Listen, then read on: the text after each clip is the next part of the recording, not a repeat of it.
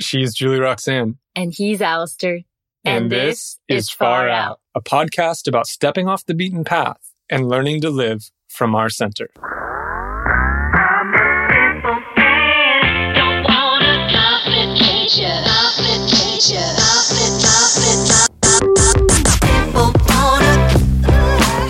A clarinet sounds different than a sax, sounds different than a piano, sounds different than a drum, sounds different than a bird singing. Yeah, you know? Or a didgeridoo. Yeah, like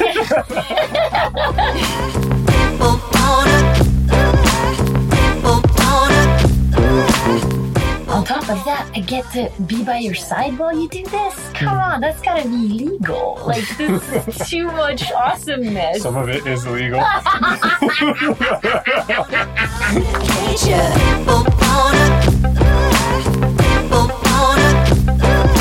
Because I'm trying to think. It's like, oh, it would be nice to know, to put it this way, like I'm drawing a blank. It's that love and family, that's all there is.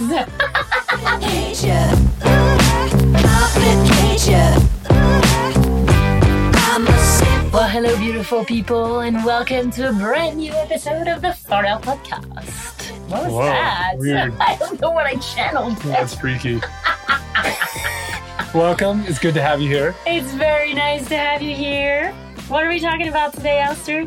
Well, we are exploring the question, what's your medicine? And we're also exploring our answers to that question. And if you think you can't talk about this for an hour and 15 minutes, you're mistaken, because we did. Okay, let's get into it. Let's get into it.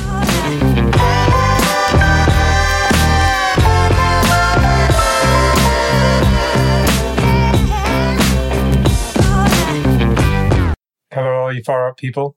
Hello. Welcome to the Far Out Podcast. Well, hi. It's nice to have you here today. It's good to have you for episode 120. Oh my God. We were just reflecting on that. It's like, who would have thought? Yeah. Solidly into our third year of podcasting now. Solidly.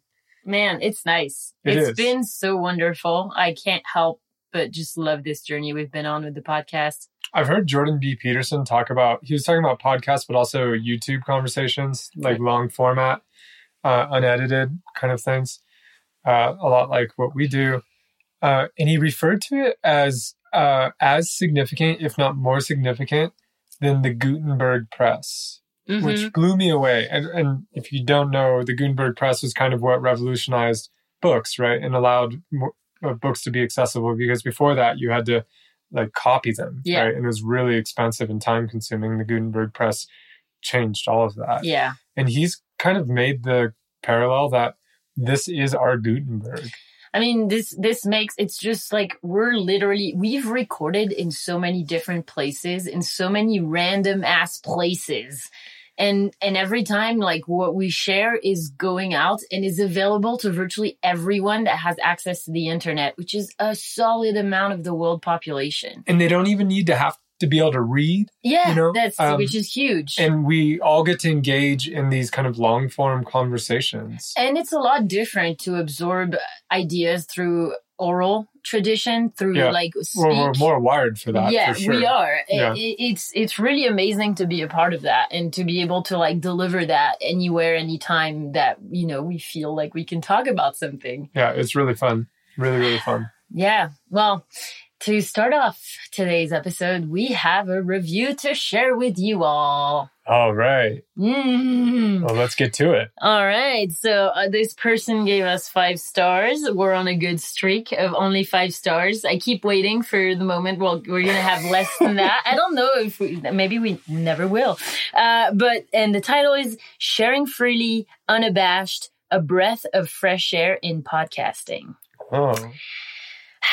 Julie Roxanne's and Alistair's enthusiasm and openness are intoxicating and heartwarming. I found the podcast over a year ago, but only recently started listening.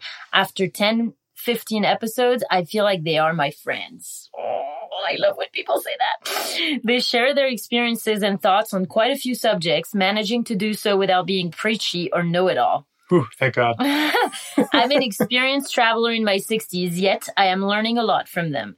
Thank you very much, Far Out couple. May you continue to learn, grow, and share whatever you do and wherever you are. Oh my God. And so this is a podcast from Mike, who reached out to us. This is a review from Mike, who reached out to us by email. And he actually was super lovely. And I love getting to meet people. So even if you haven't left a review, just send us an email if you want to talk, because there's nothing we like more than getting to know you and getting to know who the people that are listening to us. And so he reached out and he asked us if there was a way he could support the podcast without being a patron, which, is fair. We've had that. He wanted to make a one-time donation. Yeah. And we've had that a couple of times. And so we've decided to set up a PayPal so that people can do that. And he was very generous and gave us a beautiful donation. And our heart is just full. Thank you so much, Mike. Thank you, Mike. And he's blazed the trail. So if you want to do the same, this podcast takes a lot of resources to put together, and every little bit of support helps. Yeah. Which is also why we were going to talk about cacao next. Yay, cacao. Let me take a sip of my cacao before we do this. This is our second cacao of the day, by the way. Oh, cacao. So if you've been listening to the podcast, you probably know that once in a while we like to plug our cacao supplier, Keith's Cacao. And we actually have a podcast with him, which we'll link in the show notes of this episode. His name is Keith Wilson. He's known as the Chocolate Shaman, and he lives in Guatemala. And we love his cacao. We've tried a lot of cacaos, and this by far has been the best for us, energetically, taste-wise, just quality. It's amazing. The way people come to him and bring him cacao, and he tries different ones. Mm-hmm.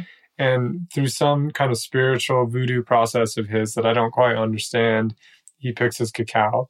And I've talked to Rick, who's the CEO of Keith's Cacao, actually, and they constantly do lab testing of their cacao and competitors' cacaos.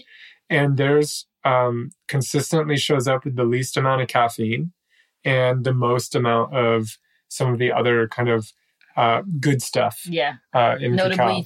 theobromine. Theobromine is the big one, which is a big heart opener and really opens things up. And that's kind of the angle I wanted to take this time as we kind of plug cacao again. Because like you probably know, this stuff fuels this podcast. It literally fuels it. Literally. And I found it to be great for all sorts of creative work. And I'm not alone in replacing coffee with cacao. It's been about 1.5 years since I've been drinking coffee. I mean, maybe once in a while I'll have a cup of coffee, but it's very rare. Yeah, I strongly prefer cacao. And I've actually talked to a lot of people that have replaced their coffee habit, which they don't really want. I know the Keith's Cacao people sometimes call it the angry drink or the angry energy. And I get that. So if you're looking for a replacement, cacao is really great. And I actually find I'm much more productive and much more creative with cacao. And if you want to get your hands on some sweet, local, raw, completely organic, beautiful tasting cacao. That also supports local people around the Lake Atitlan in Guatemala. Keith only employs local Guatemalans in the San Marcos area. So it goes into the local community there. Which is really needed right now, especially. Yeah. And a fraction, we have a deal with Keith's Cacao, and a fraction of a percentage of the profit also comes back to us, which we will use literally to buy more cacao. Yes. And this will in turn into more podcasts. So it's a virtuous cycle. So you can go to keithscacao.com and at checkout, use the coupon code RippleOut20 US20. RippleOut20 US20. We'll include a link in the show notes as well. If you use that, you'll get a small discount. You'll know that some of the proceeds are going to this podcast, and you are also helping provide work for local residents in Guatemala as well. Yeah, and if you click on the link, don't worry if you don't see any mention that you're going to get a discount. It will happen as you check out. Yeah. So it will be there. We hope you enjoy. And if you do, because we have been hearing from a lot of people who have made the switch to cacao, if you do, just tell us, because we love those stories so much. And we'll share our recipes too. Oh, yeah. Yeah, that's the best thing. After this little cacao interlude, we wanted to give a little update on what's been up in our lives. Yeah, we survived a snowstorm Uri. So that happened. That was in San Antonio. And we just came out of another combo inoculation, which is the 3 consecutive days of combo ceremonies that we led. And that went stellar. It was so great. We actually had Marie Taylor who's one of the listeners of this podcast. Yes. She's a badass. She came from Delaware, and it was in the middle of the whole snowstorm and everything. Her flight was canceled. She flew to a different city and then hooked up with 2 other people that were coming down. They picked her up, and she still made it happen. It was amazing, and I'm really glad she came. It was a lot of fun. Yeah, it was so amazing. Every time we are given the opportunity to serve combo, I'm like blown away how much power and beauty there is in this medicine. It's crazy. Yeah, so that was a lot of fun. We have left San Antonio since. We're headed west. Yeah, it was like we stayed there for like a month and a half. Yeah, a little longer than we expected. Yeah, like in the suburbs of San Antonio. It was lovely. We were staying with our friend Courtney, and she just kicked ass. She was great. The entire time. It was amazing to hang out with her. But we hit the road a couple days ago, and we basically drove for 2 days. Whenever Google Maps tells us it's like 6 hours to our destination, you need to almost like multiply it by like 1.5. Yeah, easily. It just takes us so much longer because, Dorothy, even if the speed limit's 75, we can't really hit that speed very often unless we want to gas mileage go down to like 5 miles per gallon. We can't afford it. Yeah. So, but we're now in Ruidoso, New Mexico, which is a nice, beautiful little mountain town. We're hanging out with a couple friends. It's great. There's trees around. We're in a wood cabin. I feel like we haven't been with trees in so long because we hung out in Colorado and it was like ranch land, so super plainy. We then went into the desert where there was literally no tree in sight except maybe a couple of Joshua trees. And then we went into the suburbs of San Antonio and had like a couple of oaks in the backyard. But like we're in the forest now and it feels so good. It's nice. And deer, they come up to the doorstep in the morning and ask for food. Yeah. So you can go down and feed them and actually pet them. Yeah. It's kind of cool. Yeah. So yeah, it's great. And soon we're headed into Arizona. And then beyond that, we're going to be in California again. Yeah. West Coast, here we come. Yeah. We have stuff to do there. Yeah. But getting back to that combo conversation, that kind of leads into today's topic. It does. Which is, what is your medicine? Can you like give us a little context? Because we received that question from a special guy. And it's been with us since. Yeah, so you might have remembered we had Will Johnson on the podcast a while back. He talked about the Posture of Meditation, which has been a really powerful book for us. If you haven't listened to that episode, it's definitely one of my favorite conversations we've had. So check it out. It was like love at first sight. Yeah, and it'll be in the show notes as well. Anyway, that went, we really hit it off. And Will introduced us to a couple people he thought we might be interested in. And one of them is someone who I will not name because he's kind of underground at the moment. But he's a psychedelic guide and counselor that's hanging out in California. And he's kind of one of the OGs. He's been doing this work for decades. Yeah. And he's worked with ayahuasca a lot. And now he works more with mushrooms and LSD.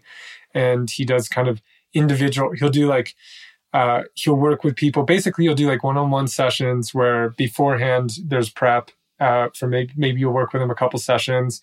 You'll have the psychedelic experience, which might go on for 8-10 hours over the course of a day. And then you'll work with him on integration as well. And you might even do a series of those, which is really inspiring work. And we had an interesting conversation with him. And he brought up the question that we've been really chewing on ever since, which is, what is your medicine? Because we were talking about, we're kind of like newbies on this medicine path, and we're very interested in it, also intimidated by it.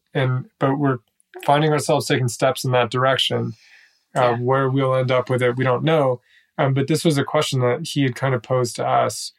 And it was really potent and really powerful. And oddly enough, it's a question I had never been asked or really considered seriously in my life. I feel like that question has so much implications to it. You know, Yeah. It's like, what does that even mean? What's your medicine? You know, it forces you to look at, you know, I carry medicine. Like, how does that even work? Like, what does that even mean? And I think like, as we're going on this path, we're starting to understand more of what that question means. And I think that's like part of what's really cool about this question is like exploring just the question, like pondering on, man, what does that question even mean? It kind of comes from a different world in a lot of ways. And so we wanted to bring this question up on the podcast because we think it's been very helpful for us. It's definitely one that like we're in the process of exploring and answering, and I think will be for a long time.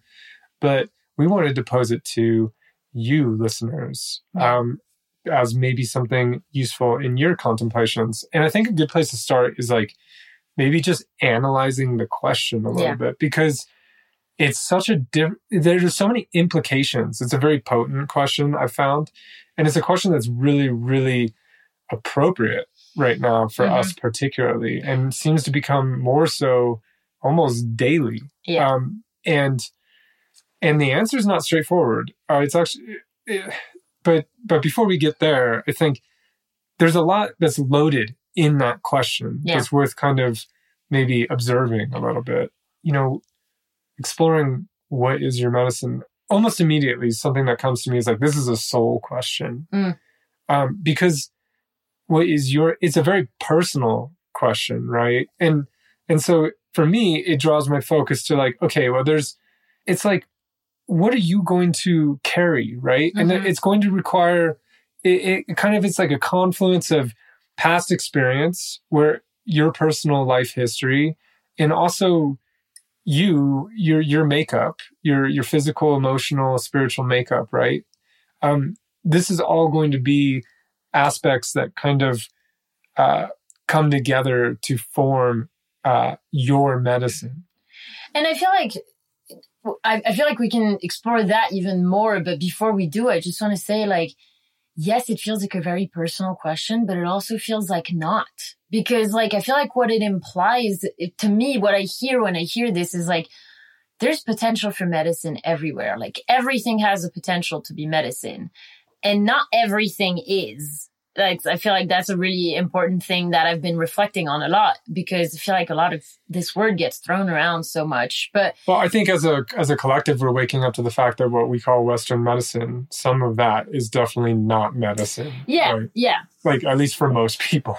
Yeah, and I think for me, what maybe like one way to kind of get at what I'm trying to say is, I feel like medicine exists whether or not we carry it or not. You know, like whether we carry it or not, it's here. It's like this. There is a potential for healing, and maybe you can call it life force. Maybe you can call it like the divine light, or like the divinity in all of us, or, you know, the goddess in all of us, the fact that we're a part of the divine, whatever. I feel like I'm just throwing out a bunch of words here. The ambrosia of the gods, the kind of rivers of life. It feels like the elixir. It's almost like what that question suggests to me, and what I've been really chewing on with it is like, there's medicine in everything and everywhere, but how do I let that flow through me? Yeah. And then as I do that, how does the medicine flow through me in particular?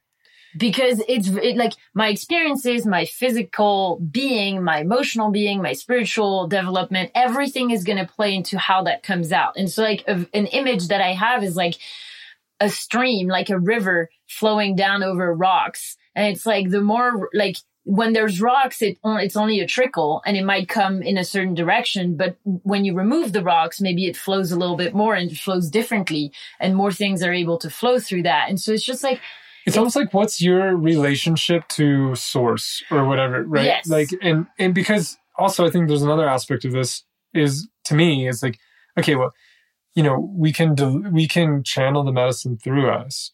But that only works because there's medicine in everybody, right? And like, so whenever we're serving medicine, you're kind of being the channel so that they can develop their own relationship with their medicine, right? Yes. Like, So there's always that aspect of it as well.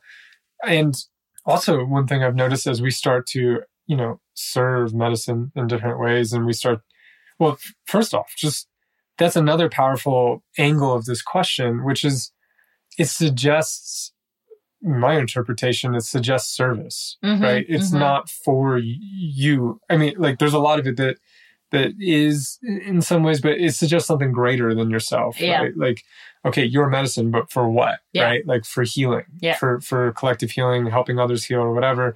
And I sort of interpret it as like, okay, like I agree with you. I think there's medicine everywhere, although not everything is medicine. Totally. And that's part of the creative pursuit of this question, right? Is finding what runs through you. What do you vibe with? What resonates? What like shakes you? And I think there's another aspect of this, which is, it's kind of the classic healer story, right? It's like how someone goes to a shaman or something. It's like, how do I become a healer?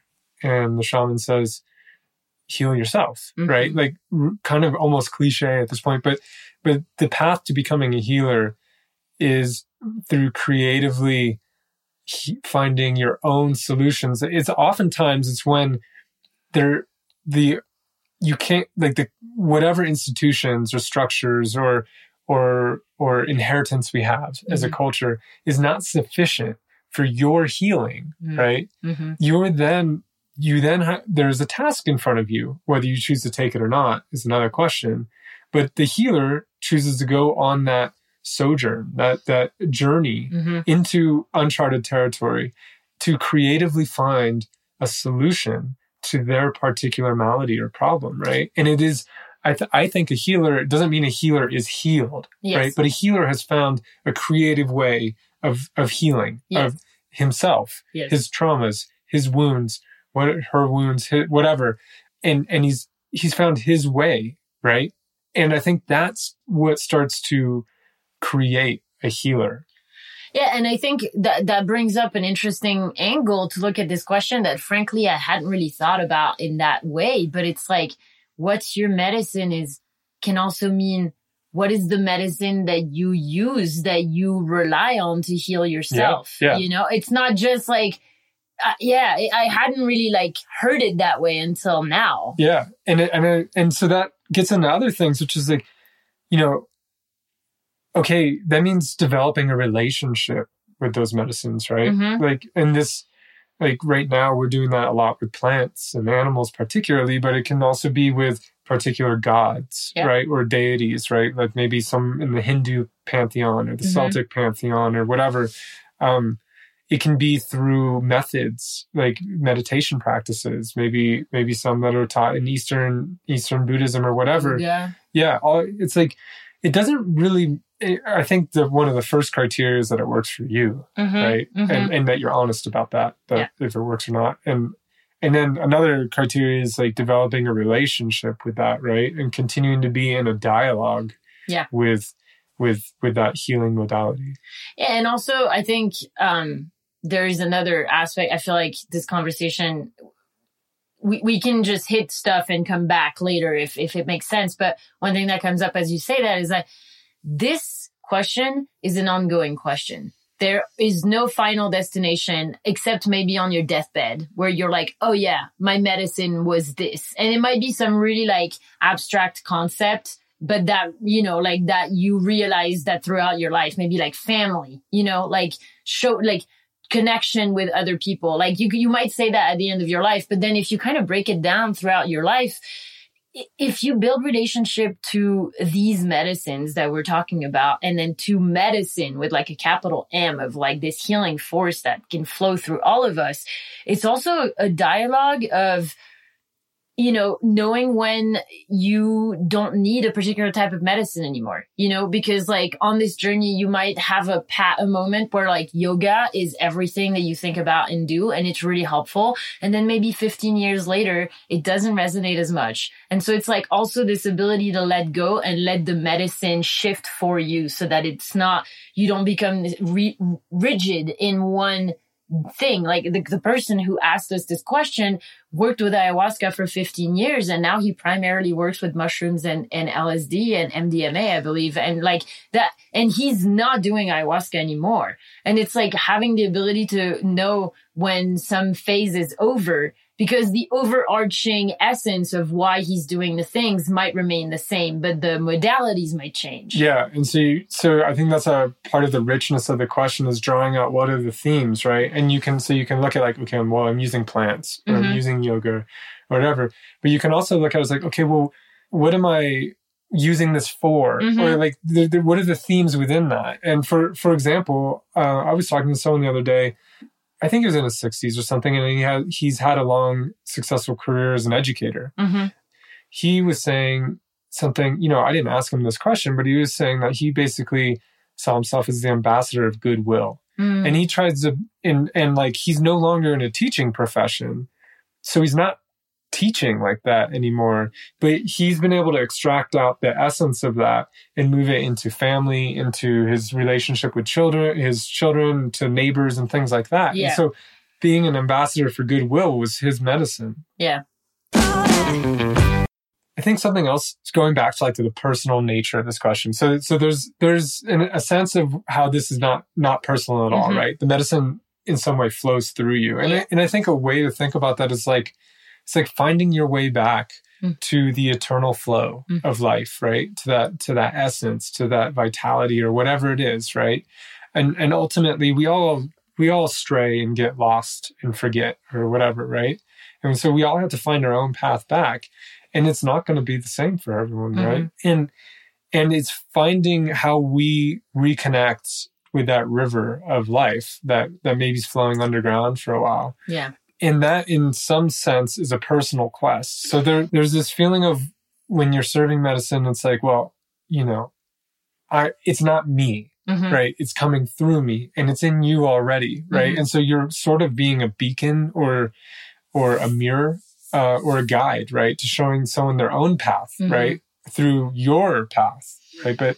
And their path is ultimately going to be different than yours. But what I think I've learned so far on this path is that I can learn a lot from other people's paths, right? Yes. And that's been interesting to explore, because with particular teachers that are maybe really grounded in their medicine, it can be really intimidating in some ways as someone who's aspiring to do the same. Yeah. And it can be really easy to mistake what they're doing as it's like that you should do what they're doing. Right. I love that. I feel like I have a perfect example of that. I as many of you on the podcast know, I took a hypnotherapy training, and the director of that school was a very charismatic man, like tall, very like just, I don't know, like he was so good at what he was doing. Like, and the more we learned about hypnotherapy, the more we realized, man, that guy is the living embodiment of everything he teaches. And it's so powerful.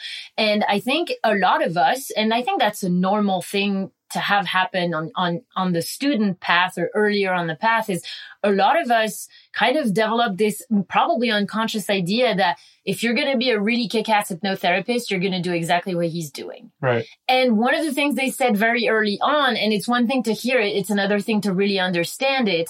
But one of the things is like, the person you end up being as a hypnotherapist will not look like anything like what Kevin does. But it's almost an unavoidable phase early on, because imitation's how we learn. It right? is. And so you pick up things. So there's that kind of lesson that keeps coming back, where it's like, okay, I can be inspired by the way someone else serves their medicine, right? Yeah.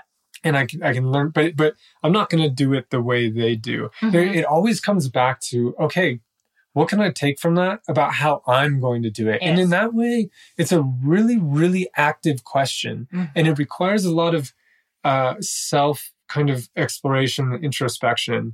And the only way to answer it is from your personal history. Yes. And also your makeup, right? It has to, because because you're the instrument. A clarinet Reality. sounds different than a sax, sounds Yes. different than a piano, sounds different than a drum, sounds different than a bird singing. Yeah, you know? or a didgeridoo. But like,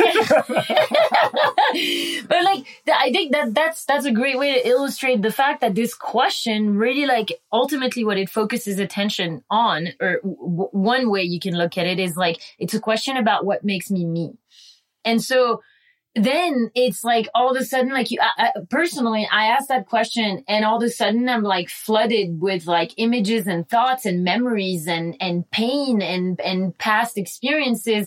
And, you know, my body, the way that I move, the kind of like, I've been thinking a lot about like how the way people move says so much about who they are and says way more than what they actually say. And like, it's like, I feel like usually that's the thing that's going to change as the fastest. Like it takes the most work to change some of like maybe, you know, slumping your shoulders. Like you might have these unconscious habits. And I think it's like, for me, I just think, okay, yeah, I've had these experiences. I come from this culture. My parents were this way. I was raised this way. I had X amount of brothers and sisters. I'm a male or I'm a female. And I have children or I don't. I have a husband or I don't. And so in this way, that's also a way that this is why the question is ongoing, because your experiences continue to unfold and you continue to have more experiences, and that informs what makes you you. Is grounded in your history and in your body. Yes. And I think that's, you know, the litmus test of any truly great leader is that there is only one of them. Yes. They're uniquely themselves. Yes. You're never, and this is something that David Whyte says in his book, Crossing the Unknown Sea, Work as a Pilgrimage of Identity. It's a book I definitely think is in line with this conversation in a lot of ways, although he's focusing on work in a more general sense than this. But he says, you know, you're never going to come across another Margaret Thatcher or Martin Luther King or Gandhi. And there's a reason, because they are uniquely themselves. And through that, they are able to have massive impact on others. Yeah. And I think that that's the real beauty of this way of thinking. It's like, those leaders, they're completely uniquely them, but at the same time, they don't think that makes them better leaders than other people. So it's not like the sum of experiences you have is not better than the sum of experiences someone else has, but you might have spent more time connecting the dots and trying to work on your own personal medicine because you want to help other people figure out what theirs is. It's so liberating because all of a sudden you don't have to try to be like Martin Luther King, right? Yes. You can use that as inspiration, but like the ingredients for your form, your answer are already there. You just have to go, you kind of have to just go mine it, you know, and kind of work it. But it's already all there. Yeah. Which doesn't mean it's easy by any stretch of the imagination. I think this is why I really cherish and thank myself for the decisions I've made to participate in trainings with people I respected. Because, for instance, that hypnotherapy training, it was really powerful to realize like, oh, all these people who are, you know, training us, because we had like the director of the school and then there were all these like subgroups and we each had like a trainer or, you know, like someone who was helping us and guide us on this journey. And they were all really good at what they were doing. And they were all equally potent as the director in some ways, maybe less far on the path, but they also were so different from one another. And just, there's something about, it's like, yeah, I can tell you about it all I want, but there is something about actually sitting in a space where there's a collection of people who are doing their uniquely medicine, like that are showing up as their unique self without trying to be like someone else. That's just so heart cracking and opening because you realize, wow, I can just be myself and that will be enough. Yeah. And I think Brene Brown describes this as being in the wilderness. Yes. Which she uses the wilderness as a metaphor for fully belonging to yourself and standing alone when needed in that belonging. And that's another work. I think it's Braving the Wilderness by Brene Brown that's been really, really influential. Totally. And she does a great job, and she comes from a very different kind of discipline. Great audiobook. Yeah. I feel like I have to listen to it again. It's been a while. Yeah. I think something else that's very challenging about this question is how action oriented it is, right? Because this is not an intellectual exercise. It's not like, okay, all right, well, it's this, I'm going to sit down and decide what my medicine is. No, it actually, so first off, it happens in dialogue. And we've been focusing on the dialogue within ourselves, right? With different parts of our maybe our history, and our makeup and different parts of ourselves.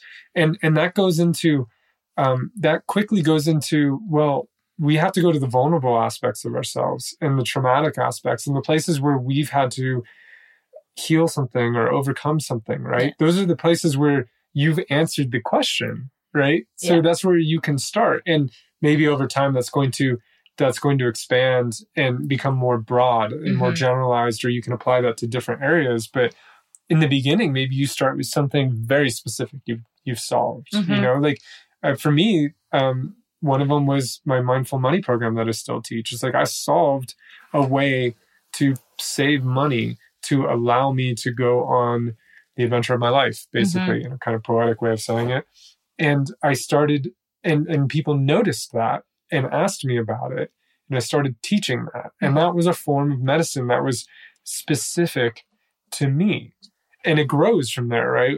And over time, I think we're also able to see how all these pieces fit into broader themes in our lives, right?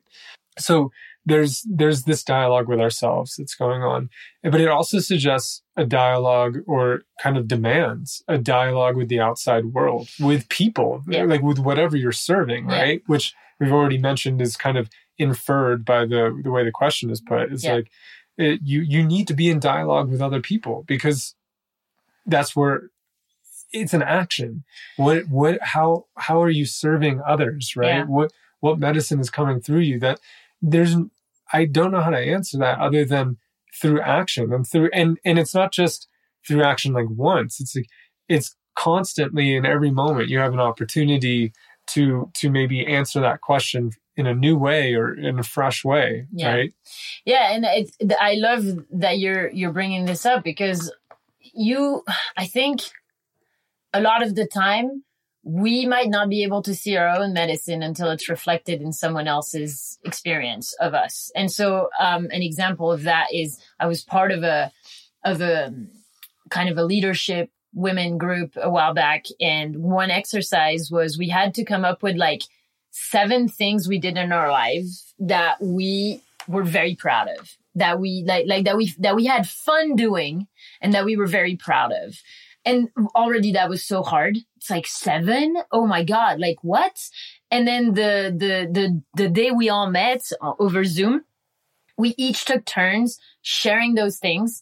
And all the women in the group, their job was to observe us talking about those experiences and make notes of what they were noticing that made us more alive. It's like, what was the kernel of like what was recurring in these seemingly different experiences that made it like the essence of what we love to do and what is fun to do.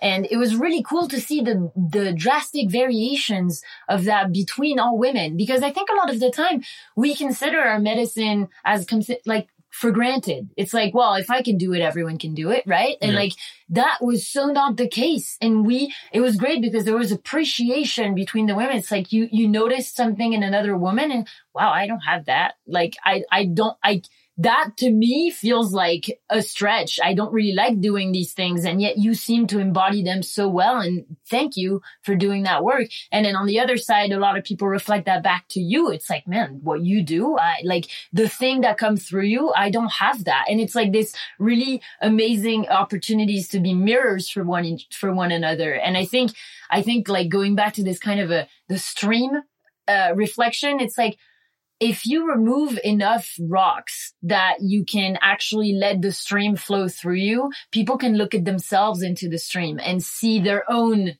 reflection and their own medicine in themselves. Because it's like light calls light. And so, you know, it's just fascinating. That's a beautiful way to put it. I think something else that I've noticed has happened as we ask this question is like, as you find those things, they tend to be very rejuvenating, right? And this goes back to the idea that the medicine kind of comes through you. Recently, we've been experiencing that a lot with Kambo, because we do these 3-day ceremonies. We do a ceremony for 3 days in a row. And, we've done ones with, 6 people in it or whatever. And you don't always feel like showing up, like your life's still going on. Yeah. And especially maybe, out of those 3 days, you're likely to have one day that feels a little off at the very least. And it's always amazing to me the way once we get into those spaces, the medicine carries me through it. Where like, I don't have to put a lot of, there is effort, but in another way, it's not a lot of will to do it. It's like, it goes back to this sense of finding that stream and letting it carry you as well. And so there's a lot of energy we can find in these things. And it can be really revolutionary in our lives to tap into them, because I think this is kind of a journey of becoming more ourselves and finding our personal gifts, right? And where they intersect with the world. And the benefit of that is you get to be yourself, right? So you're not showing up in places trying to be someone else. Yeah. And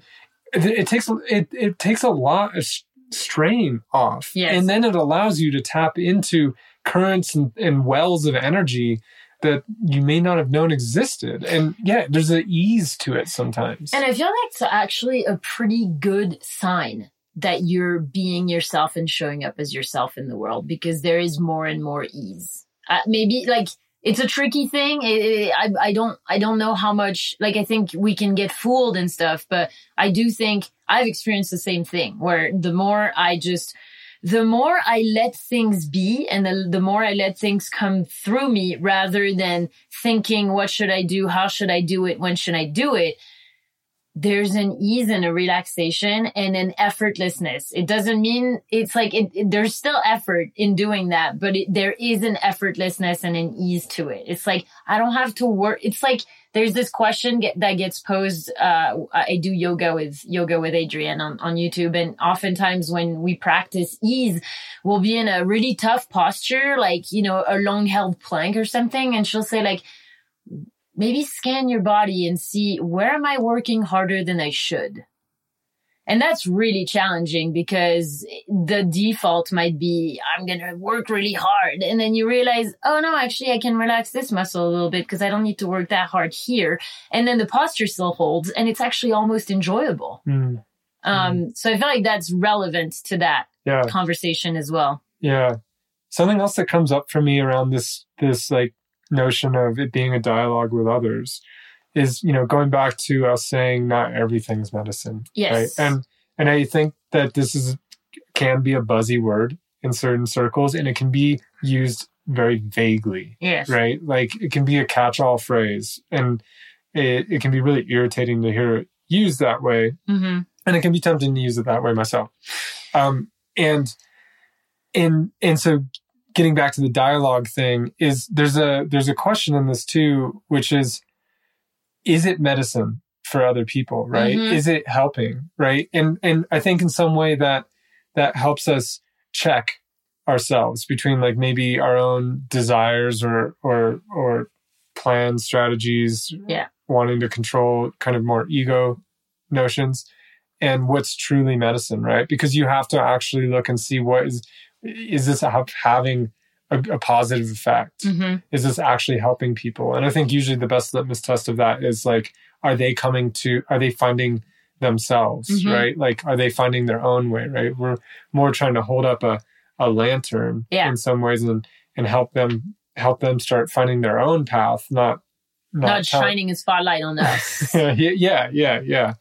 And so I think that's also kind of baked into this question, is you're always kind of scanning, okay, well, is that actually helping? And there's a kind of ongoing question that I have internally around like, okay, is this medicine coming through? Is this something I'm channeling, or something that I'm giving, or is this more, are there more personal desires, goals? Yeah. And I think another way to put this question is like, when something comes through, like a sentence, a word, an offering, or something we feel an impulse to share with others, the question I like to sit with is like, is this in service of me or is this in service of the other? And I have the awareness that I'm still early on the path, and that it's bound to be that a solid percentage is still going to be in service of me. I think the more work I will do, the easier it will be to spot these things. But sometimes I do things and I'm like, that wasn't necessary. Or, it's like, I just did that to make myself feel good. Like giving someone a pat on the shoulder when they're telling you something and you're like, well, that didn't really help. Like what they didn't need that. I needed to do that to feel like I was doing something, but they actually didn't need that. And so like that constant practice of thinking about what's in the higher service of others, and removing myself from the equation, which is also funny because at the same time, I don't remove myself from the equation. I'm still here, and I'm still the vessel for the medicine to come through in some ways. But it's like sometimes, the medicine that you can carry is just sit and do fucking nothing. Like that can be really powerful medicine. But I feel like there's a sense that it has to be more action, like more visible than that, more tangible than that. And I think that's one thing I'm reflecting a lot on, because I think we all have these energies in us that just want to help in order to feel better for ourselves, or, feel like we did something, feel like we were helpful, of service. And it's important to me to try to keep these energies in check and just observe them and recognize that they're also here and they're also part of me. But how do I not act out of them when that won't be of higher service? Not repress them, but also not act on them. Yes. It's like sit, watch, and just like do what's right, and God, that's a hard practice. Yeah. And asking what's truly in service of other people. Yes. So we thought we would take a stab at like kind of a working draft of our answers to these, which are always going to be incomplete. Like, this is ongoing. I don't think this is a question you ever finally answer, right? Yes. And like we said, it's something that really, even answering it this way is not really answering it, because it's answered in action. It's answered how you show up in every moment, right? It's answered in your embodiment. And particularly the moments where you don't think anyone's watching. Or where you don't think medicine's being served. Yeah, right? Or you don't think it's needed. Or it's like some of the most profound moments I've had around being in service is when someone has mentioned something to me that I was totally unaware of. Yes. That I did. Like they were watching, and I had modeled something, or I had done something by example, but I wasn't aware that I was doing it, right? And sometimes those are the most profound moments for people, at least in interacting with you. Yeah. And, I tend to think, I think of, like saints that are depicted, they tend to have that halo over their heads, right? Which I think is a symbol for sort of aura, right? That they have around them. And this is why we want to be around true saints, holy people, because just being in their presence, you can, and this is true of any good teacher, right? You learn so much. Yeah. And just being in their presence and seeing how they interact with the world and in every kind of situation is medicine, right? And I think that's almost like, that's kind of the ideal we're aiming for. And I think it's the ideal of sainthood in some ways, is that every moment you are living your medicine, and your presence is healing and in service of the greater good all the time. Yeah. Of course, that's an ideal that I feel very far away from, but I think it's good to keep in mind, like, the goal here is to live it all the time, or as much as, or continue to return to it, because even a saint doesn't live it all the time, I'm sure, but the medicine is in the return. But it's that dedication to continuously answering that question. Yeah. So what is your medicine, Julia Roxanne? Wow, that's a biggie. It's funny because every time I think about this, to me, it's more like words or like concepts or images that come. It's harder to actually form a story that's like well put and well rounded. It's more like kind of images that come to mind. But I think recently on a recent ayahuasca experience, I had the profound realization of like, it's ayahuasca was showing me how like medicine can be found everywhere, even in moments where you don't think there is medicine. And one particular image that I had, it was like, I was reflecting particularly around the postpartum time of like a new mother with a newborn and people around and like community and stuff. And I think I was like watching this image of like the woman and her baby kind of in the center of a room, all bundled up. And then people, you know, with reverence being present and helping. And so it was just like the friend who brings a stew,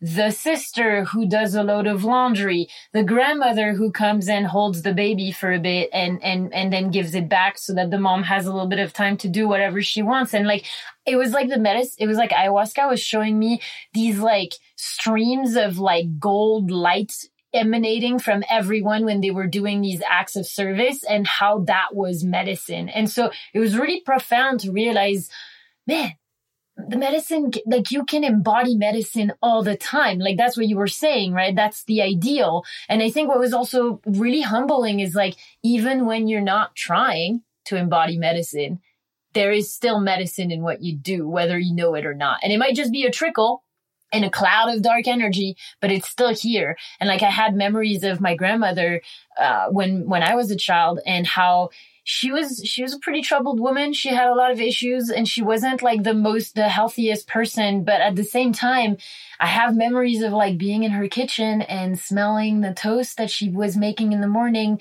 and spreading all Nutella on it. And like, that's medicine. Like that kind of grandmotherly energy and that warm glow of love that you learn when you're with your elders, that's medicine. And so like, this is kind of just to give a context of the way I think about it. There's two things I want to point out on this that I think are pretty apt. The first one is like you using that trickle metaphor, right? It's like, and that gets to that via negativa idea that we talked about on a previous podcast. But to say, because when you say that, the image that pops up to me is like, oh yeah, so my job is actually to remove the things blocking that flow from increasing, right? Yeah. And it's not so much like making more flow, right? Like it's like I pull the things out of the way that allows it to flow more naturally or vigorously. And I think what's also beautiful in that metaphor is that, yes, you might be removing the rocks that are blocking the flow from flowing freely, but those rocks still leave an indent in the earth. Yeah. And so it's like, you don't remove such that you're the same river as everyone who's done the work of removing their rocks. No, you still have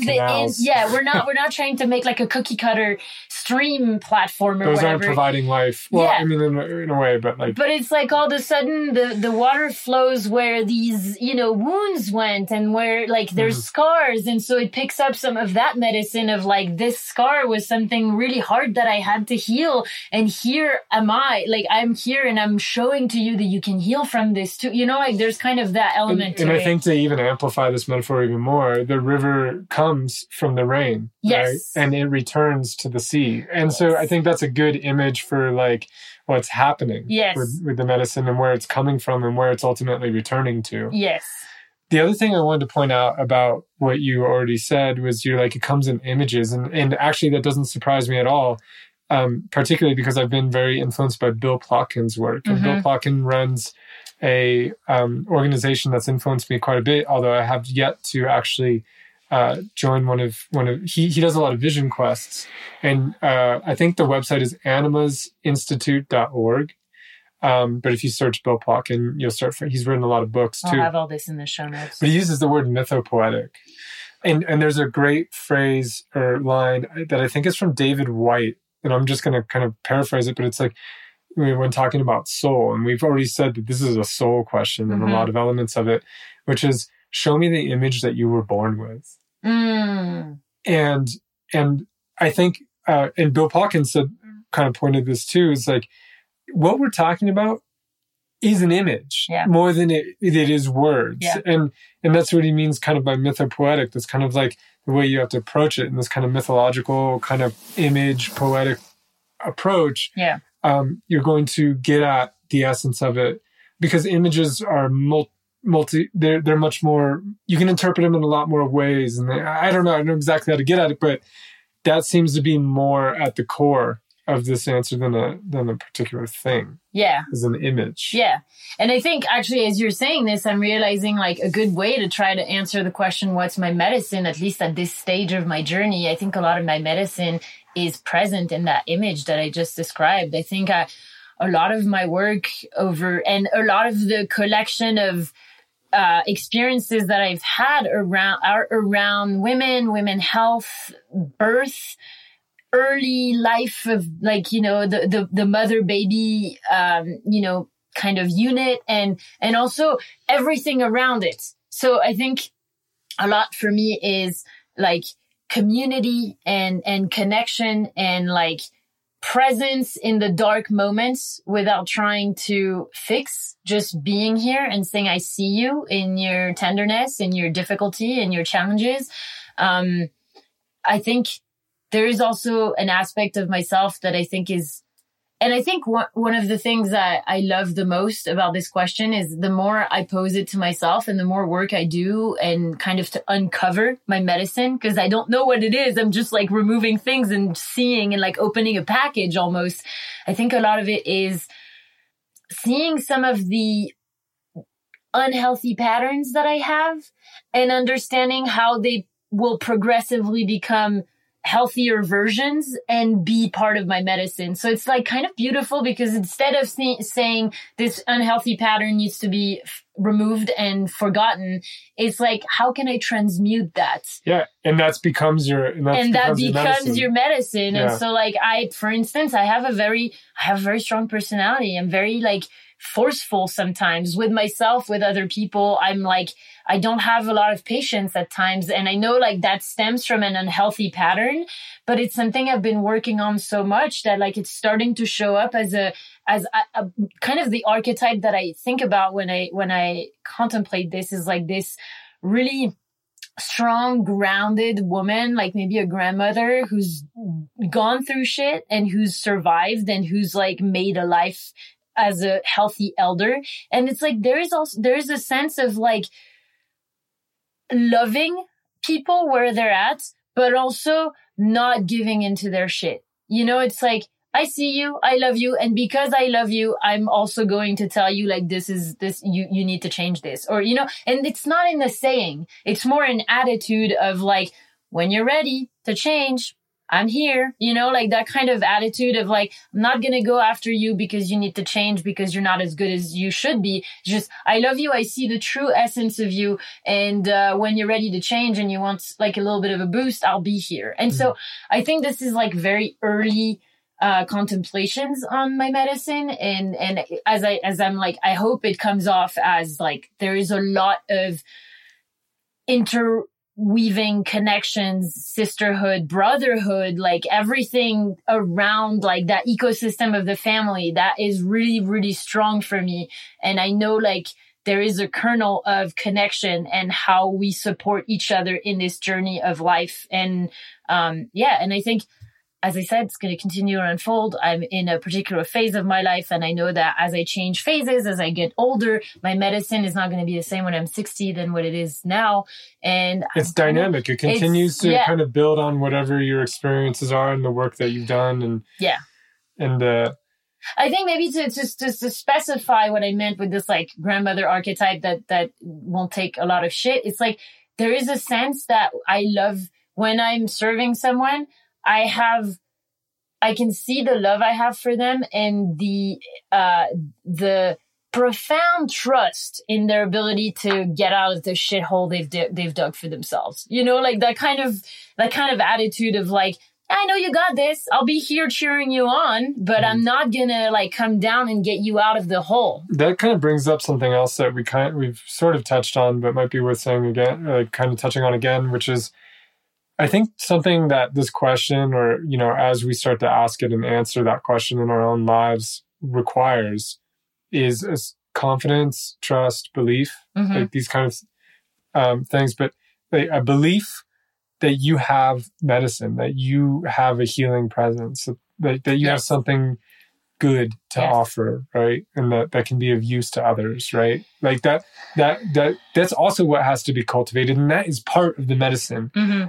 Strongly part of the medicine is Yes. that is belief in its healing power, right? Yes. Without that, even medicines that can be powerful may not be, right? Like without your conviction of its healing power. But there's another side of that coin, which is belief in the other person's ability to heal. Yeah. Right? In their own power to heal. Yeah. And these also need to be cultivated and can be a starting point for answering the question too. Yeah.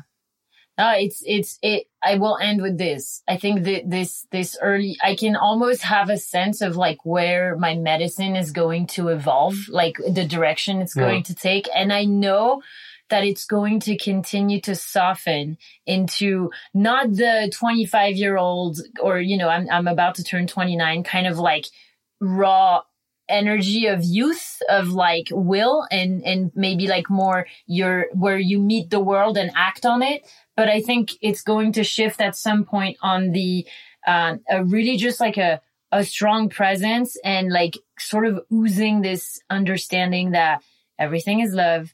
Everyone can get better.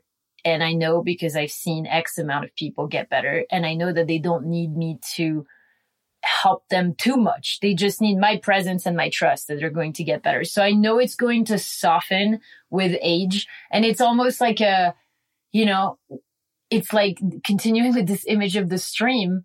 There is a point where the water smoothes things over and the edges kind of get, softer and more polished. And so I think that's where I'm heading with this path. So, I mean, this, very incomplete answer, but I feel like that's the best I can do today. All right. We'll take it. And as a way to lead into yours, I will say that one of the most amazing thing of this path and my path and our path is watching your medicine unfold and like just observing from afar, like a little fairy kind of hidden behind the tree, like just watching what your medicine is starting to be like and what is showing up as, because if anything, it just makes me love you so goddamn more and just like have so much appreciation for the fact that you're here, that you are starting to commit to serving your own medicine and embody medicine in your life. And that on top of that, I get to be by your side while you do this. Come on, that's gotta be illegal. Like, this is too much awesomeness. Some of it is illegal. Oh, that's great. So I guess I'll ask you the same question, Alistair. What do you think your medicine is? How does it feel like?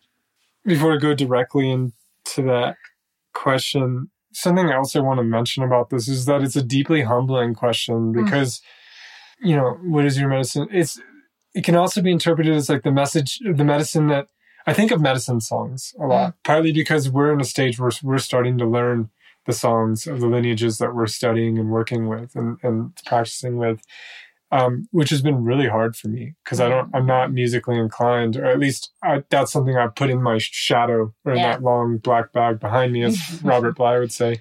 And I'm having to kind of bring it out.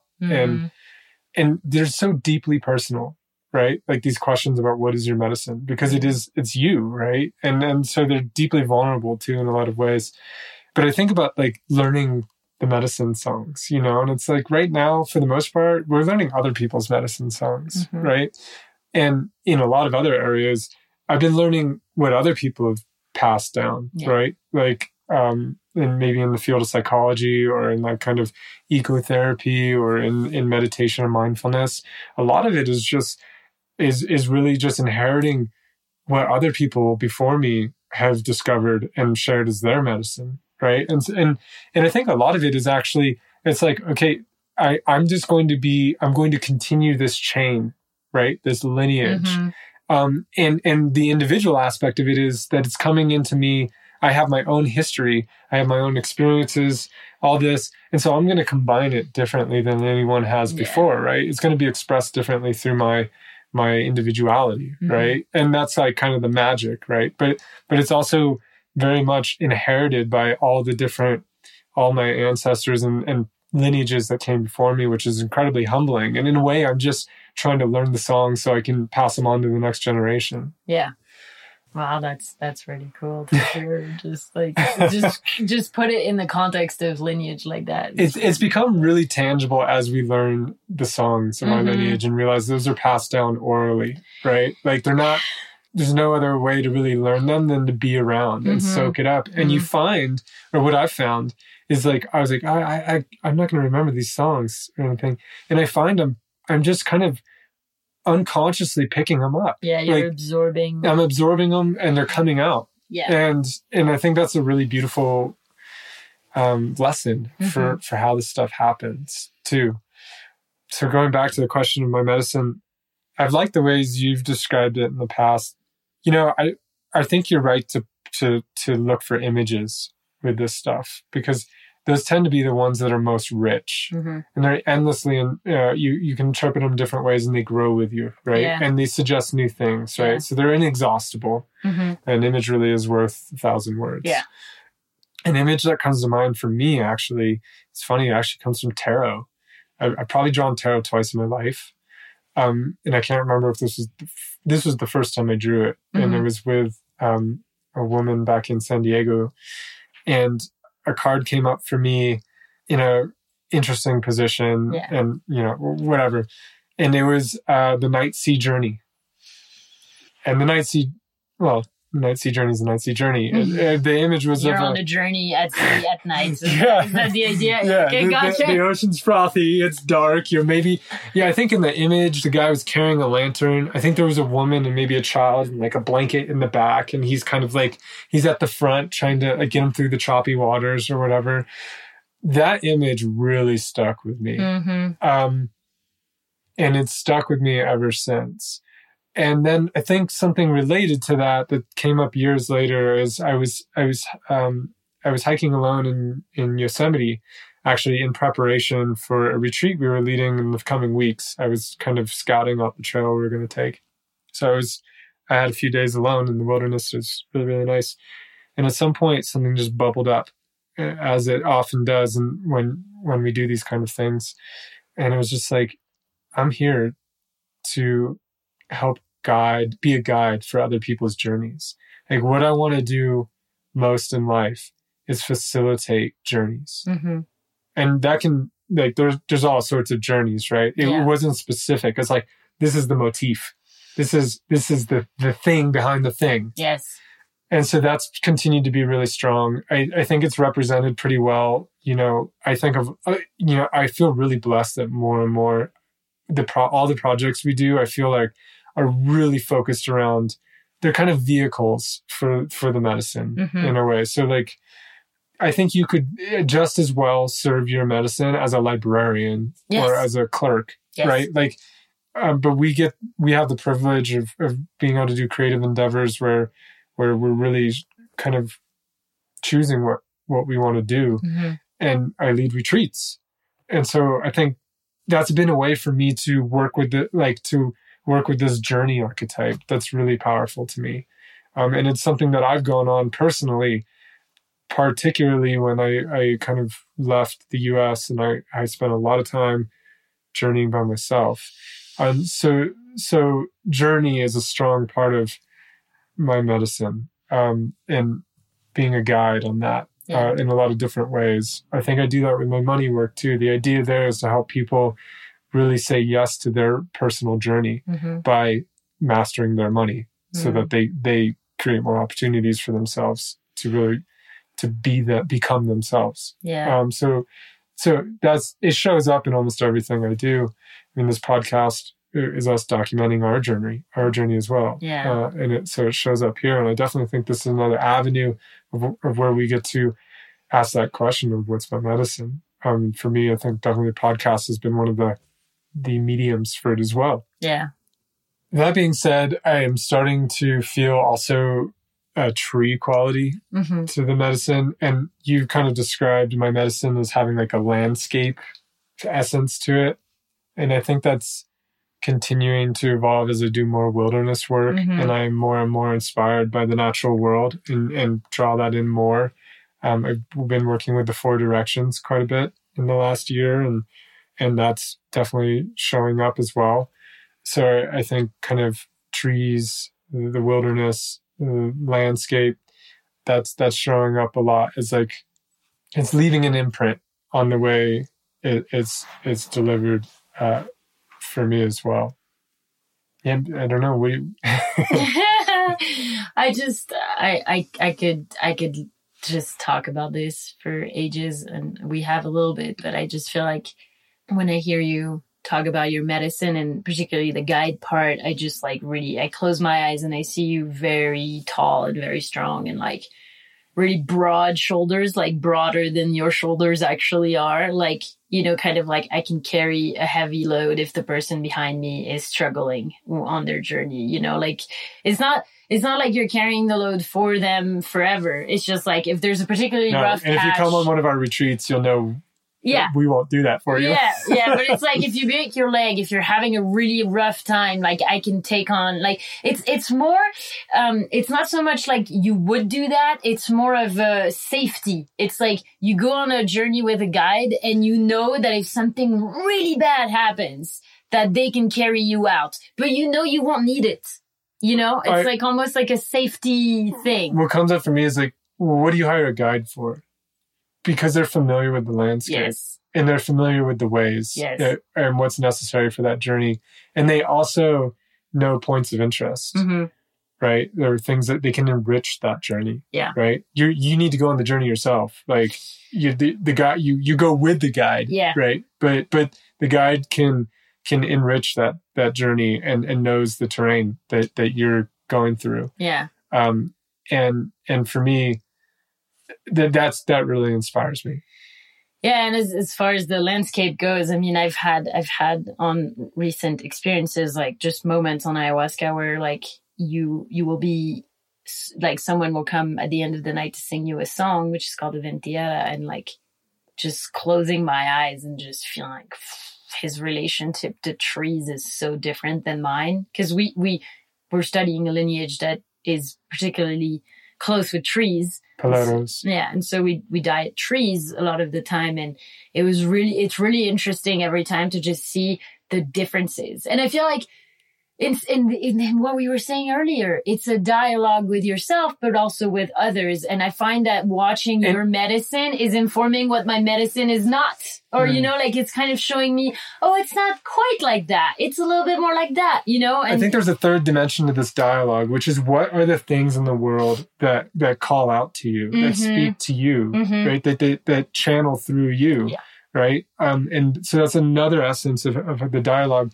And I just had another thought about this to kind of maybe wrap up this blossoming of what my medicine is that's happening. And God, it's so much fun to like ask and try to answer this question. It's like opening a present. It really is. It's one of the most rewarding endeavors I think I've ever embarked on in my life.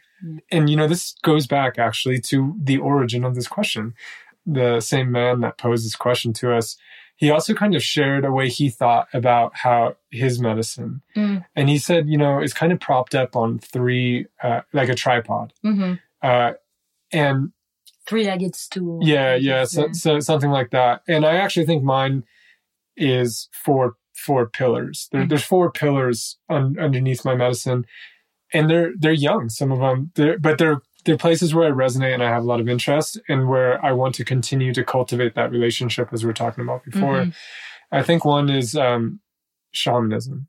I find a lot in shamanism. I find myself very receptive to that mode of medicine work. So I'm very inspired by the shamanic approach and by medicine work, quote unquote. So that would be one pillar. I think the second pillar is meditation, particularly Eastern approaches to meditation. So Eastern spirituality and philosophy, because that's been a big influence in my life already. And it's something that's been really powerful. So I would say that's the second of the four pillars. The third would be the wilderness. Yeah, I find the wilderness such a healing aspect. It's just magnificent. And so I think the third pillar for me in my medicine is the wilderness. And the fourth I think is more the Western lineage of psychology, particularly, but not just a lot of things that kind of orbit that discipline. So it's not just psychology, but particularly psychology and what they're bringing to this conversation, to the therapeutic conversation as well, has been indispensable in my own journey, and I draw on it heavily in all my work as well. So that would be the fourth pillar.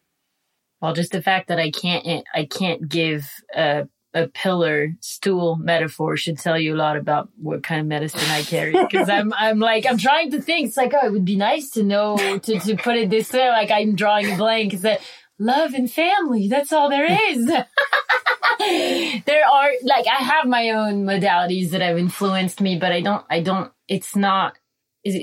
think about it like that. I think that's a kind of masculine approach. I think it is. I think I have that too, but It's it's more like I've absorbed it, and sometimes I don't even know what comes from, you know? Yeah. So, should we say goodbye? Is this a good time to say goodbye? Goodbye. Goodbye.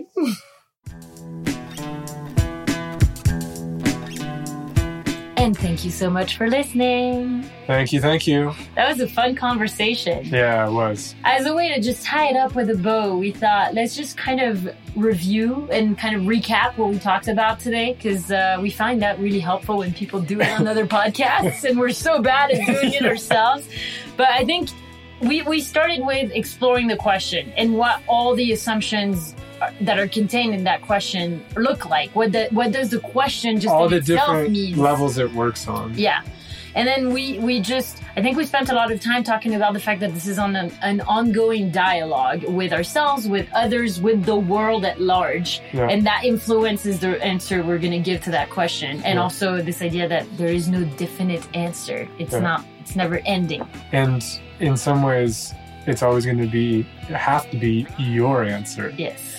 And we also talked a little bit about what's medicine and what's not medicine. Yeah, which I think is like tricky, and I'm only starting to understand that myself, but I think it is important to say, like, not everything is medicine. Yeah, kind of just put a pin in that. And yes. Just be like, hey, remember that. Remember that. We'll have a podcast one day about it, I'm sure.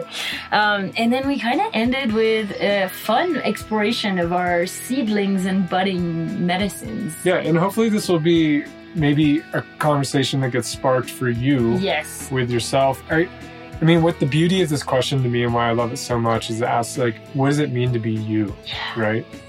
And what does it mean to be you in service to the greater good, right? That's a powerful question. It is. And I think it's worth... And it's like, is there a more important question to answer in this lifetime? I don't know. I'm not sure. If there is, listeners, please let us know. I would like to be asking that question too. Anyway. If you want to support the podcast, you can do so in 3 ways. You know them by now. You can become a patron. Patreon.com/thefaroutcouple, and we'll have a link to our PayPal in the show notes at thefarout.life if you want to make a one-time donation. That's right. You can also share this conversation with a friend. That is really how this podcast grows. And then, like, share it and have a conversation. Like, just if anyone, like, this is the best kind of conversation to have with a friend. Just go to your friend and be like, bro, what's your medicine? And when they're like, what the fuck are you talking about? I'll be like, dude, you need to listen to the Far Out podcast. Then talk to me. We'll have a dialogue. Bro, what's your medicine? Yeah, that's. I like shirts like that. Bro, what's your medicine? We should make that. Who's game for Far Out podcast merch? And we might do that. Anyway, the third way you can support this podcast is by leaving a review at Apple Podcasts. And actually, the fourth way, bonus one, is buy some cacao. Buy some cacao. Treat yourself. Anyway, I think that's it for now. Love you all. We love you. Toodles.